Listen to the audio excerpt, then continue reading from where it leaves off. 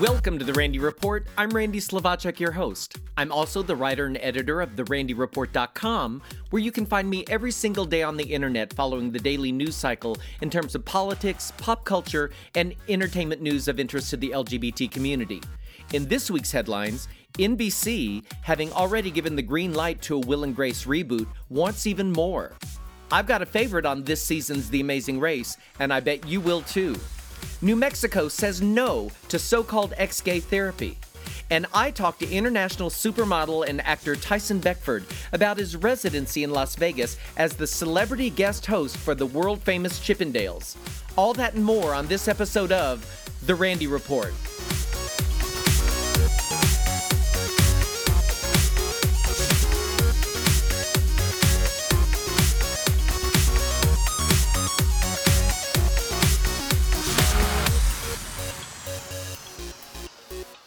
First up this week, I caught up with my pal Tyson Beckford. Yes, I mean that Tyson Beckford, international supermodel and actor, just hours before he hit the stage as the headliner for Chippendales at the Rio Hotel and Casino in Las Vegas, Nevada. As a fashion model and actor, Tyson is probably best known as a Ralph Lauren polo model. He was named Man of the Year by Music Channel VH1, and one of the 50 most beautiful people in the world by People magazine, and that's an understatement, kids.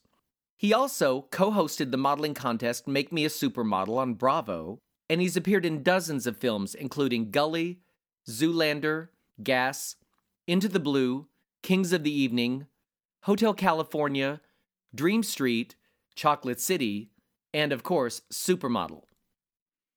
And then there are the music videos, where we all have seen him appear twice with Toni Braxton for her music videos Breathe Again and Unbreak My Heart.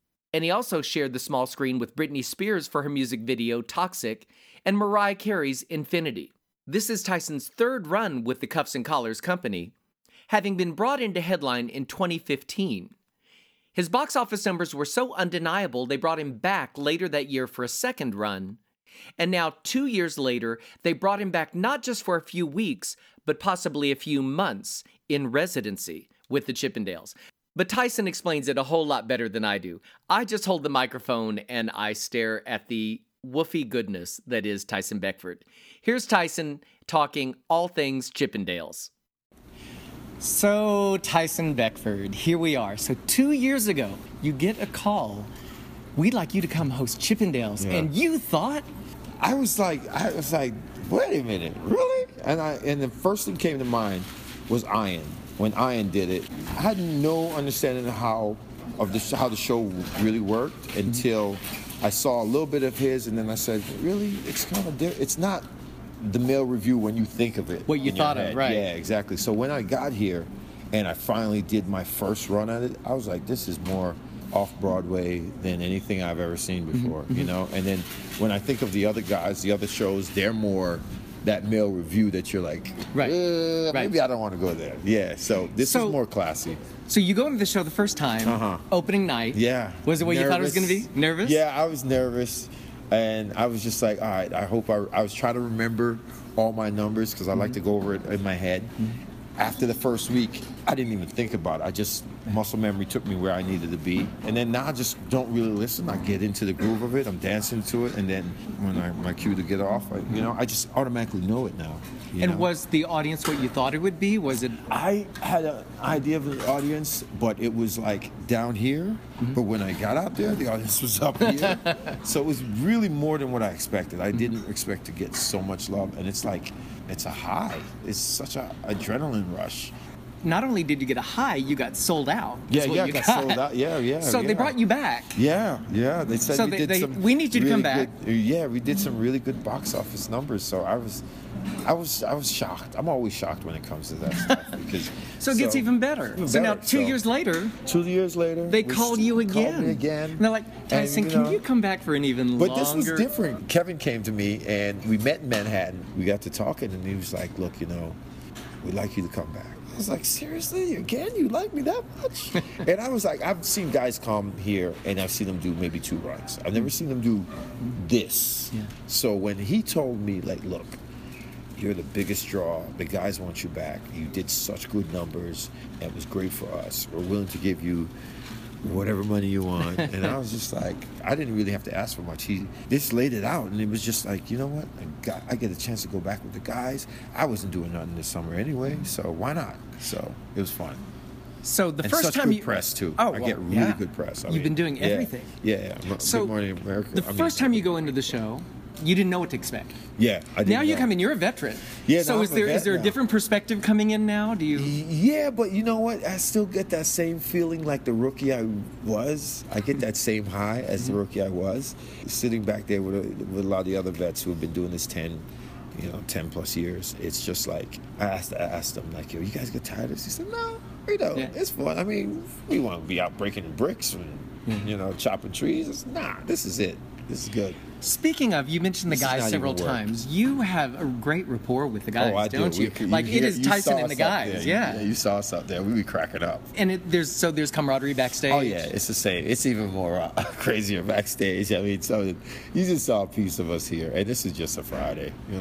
Wait till tomorrow, or wait till show 2. There's also Tyson and the guys out on the town sometimes, right? Yes, that's fun. So the questions are already being asked. Where are we going tonight? Where are we going? I don't know, because a lot of the guys have girlfriends now, and some are married. So I try not to pressure them to go out, because I don't want to get on the bad side of their ladies. I want to be the friend of their ladies, So I also have some friends coming to town too. So I have no friends this weekend, which is weird. Oh, I was going to ask about that. Last weekend they were here. So when you were here before, I remember you had tons of friends. Everybody wants to go to Las Vegas, and you're starting the show. So go see Tyson. Wanted to see it. All my friends wanted to see it. So now they know what to expect. So they're like, all right, when are we coming back out? I said, well, whatever you guys want. So Tyson Beckford looks like this all the time. It's easy, right? You roll out of bed. You look like that? No. Tell me about your day. What is your day like? My day is like waking up. Like I said, I make breakfast for myself. I have my shakes. Basically, wash my face, moisturize, brush my teeth, and then just get to the gym and put in some good time in there. An hour, or 45 to an hour, or 45 to, I'll say, to 2 hours, depending on if it's my day off or my day on. I found last week I overdid it on my day on. I did legs so bad that I was so weak when I was doing the show. So I said, all right, not so crazy on legs. Let's just ease up and we'll just do it right. So. And does it depend on the project you're doing? If you're doing a movie, if you're doing Chippendales, it does. Do you have a different goal in mind, like I have a different mass goal. or leaning down? Yeah, most of the jobs is leaning down, and sometimes some movies I get to go up, and I like to go up because it's a challenge for me, because I'm mostly model ready, meaning runway ready, right? And that's usually like 185 to 190. This, my first time here I was 190, and then the second time I was about 195. I came this time 210. So you look it now. I dropped down to, I dropped 8 pounds now, but I got to put it back on. I only dropped the 8 pounds because of the going through the press and not having a chance to eat as much as I like to. It's good. I'm putting a lot on my legs, my chest, my arms, so it's good. Last question. Yeah. So we hear about the wild things that happen at Chippendales. Do the ladies ever really get crazy? Do they ever throw crazy. underwear? Do they really do this? They do that. We get underwear. At least I do. I get underwear. I get phone numbers. I get propositioned at the flirt lounge. Well, I get stolen. They want to take me home. Sometimes it's not just one. Sometimes it's 2. So Awesome. Yeah. Awesome. So it's like, hey, and you got to pace yourself, because remember it's only Thursday. It's only Thursday. You still got Friday, Saturday, Sunday to go. So I try to pace myself. Yeah. Awesome. Thank you for chatting. Thank you. Have a great opening night. It's always good talking to you. You're fast. Thank you. Thank you. True words of wisdom when you're Tyson Beckford. I try and pace myself. It's only Thursday. I encourage everyone to buy their tickets. Come see Tyson Beckford at the Chippendales at the Rio Hotel and Casino here in Las Vegas. I've known Tyson for a few years now, and I really have to say, out of all the celebrities I've met, I'm always reminded that there are people who play it cool, and there are people who are cool. Tyson is the latter. Being out in public with Tyson, I have never seen him fail to stop and shake that hand, take that selfie, embrace any and all of his fans who say hello to him. He's almost the anti-supermodel, because when we think of supermodels, there's this kind of aloof allure from a distance kind of thing going on. But with Tyson, it's up front, shake the hand, hug the shoulder, take the selfie. He's truly a great guy. Come to Las Vegas, have fun at Chippendales, and do it while you can. I understand he's been booked through June at this point, but please make sure you check the website at chippendales.com and get out here and see him. I'm sure he's going to be extended yet again, because who doesn't love some Tyson Beckford? And yes, everyone is welcome at Chippendales. Gay, straight, male, female. Bring your friends, bring your boyfriend, bring your husband, bring your wife, bring them all. Everyone is welcome at Chippendales. Also in entertainment news, it looks like Will and Grace fans will be getting more episodes than they had originally been promised earlier this year. The revival of the smash hit sitcom, which aired from 1998 to 2006, was originally picked up in January for a 10-episode limited installment run. Headline is now reporting that the series is getting its order expanded and will return next season with 12 new episodes. The Will and Grace revival quickly has emerged as one of NBC's top assets for next season and is featured front and center in the NBC Universal's upfront spots unveiled this week. The new 9th season of Will and Grace, reuniting original stars Eric McCormick, Deborah Messing, Megan Mullally, and Sean Hayes, stems from the surprise election-themed reunion mini-episode that was released on September 26th. Done without NBC's involvement, it immediately triggered talk of a series revival, and we are all the more happy for it. Looking forward to it. I've been a fan of the CBS reality competition, The Amazing Race, since its inception years ago. This season, the show is teaming up complete strangers to race around the world in hopes of winning the $1 million prize. I usually have a favorite, and this season it's clear. Seth Tyler, openly gay public information officer and LGBTQ liaison for the Bellevue Police Department outside of Seattle, is already kicking major butt based on the premiere. The 37-year-old, who grew up on a small farm, joined the Bellevue force as a motorcycle officer. He told the Seattle Times before the season premiere, "My experience being a police officer means that I can take orders." Oh my heavens, he takes orders. And can execute without drama and hesitation or questioning. I knew that would serve me well. Well, in last week's season premiere, Seth won not only the first challenge, but the second challenge. According to his Amazing Race bio, Seth describes himself as driven, focused, and silly. And he says his favorite hobbies include hiking, snowboarding, and camping. You can follow him, and I really recommend it, on Instagram at Tyleset, Tylset. Did I mention that he likes to work out? So there are a lot of gym pictures and biceps and shoulders and all of that. Anyway, he seems like a really great guy. He seems level-headed. He's not one of those people who's going to scream at his partner. And I'm just enjoying the whole ride with Seth Tyler. Watch The Amazing Race. Legal doings. This week, the U.S. Court of Appeals for the Seventh Circuit found that Title VII of the 1964 Civil Rights Act includes protections based on sexual orientation. This decision marks the first time a federal appellate court has ruled this way and reverses a previous decision made in July. Human Rights Campaign legal director Sarah Warbelow issued this statement: "This critically important circuit court decision has adopted a well-grounded legal analysis concluding that our nation's civil rights laws include sexual orientation. Today's ruling is a monumental victory for fairness in the workplace and for the dignity of lesbian, gay, and bisexual Americans who may live in fear of losing their job based on whom they love. This court joins 5 others that have ruled these laws also prohibit discrimination on the basis of gender identity." The case stemmed from a lawsuit brought by Indiana teacher Kimberly Hively, who alleged that Ivy Tech Community College in South Bend did not offer her a full-time position because she's a lesbian. 3 previous rulings in federal courts in Seattle, Chicago, and Washington, D.C. concluded sexual orientation inherently involves sex-based considerations. And so sexual orientation discrimination claims are necessarily claims under Title VII. No doubt this will end up at the Supreme Court, so bring it. Stay tuned.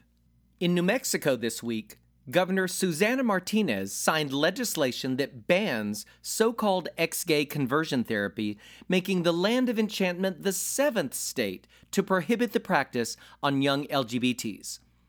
The Republican governor said she signed the legislation, Senate Bill 121, out of her belief that the practice harms children. Conversion therapy, sometimes referred to as sexual orientation change efforts or reparative therapy, I call it torture, attempts to change an individual's sexual orientation or gender identity or expression.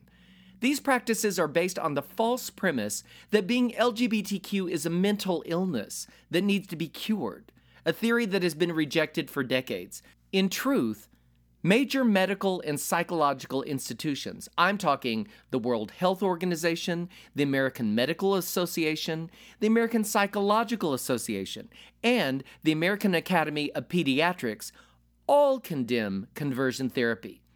Many have likened the approach to torture. Numerous studies have shown the harmful practice could lead to depression, anxiety, poor self-esteem, self-hatred, substance abuse, and worse, suicide. Amber Royster, the executive director of Equality New Mexico, said in a statement the signing of the law is not just a victory for New Mexico, but one for herself, having endured conversion therapy. Quote, "As a survivor of conversion therapy that happened right here in my home state of New Mexico, it is a very special day to see this barbaric and dangerous practice banned in the place that I grew up and call home.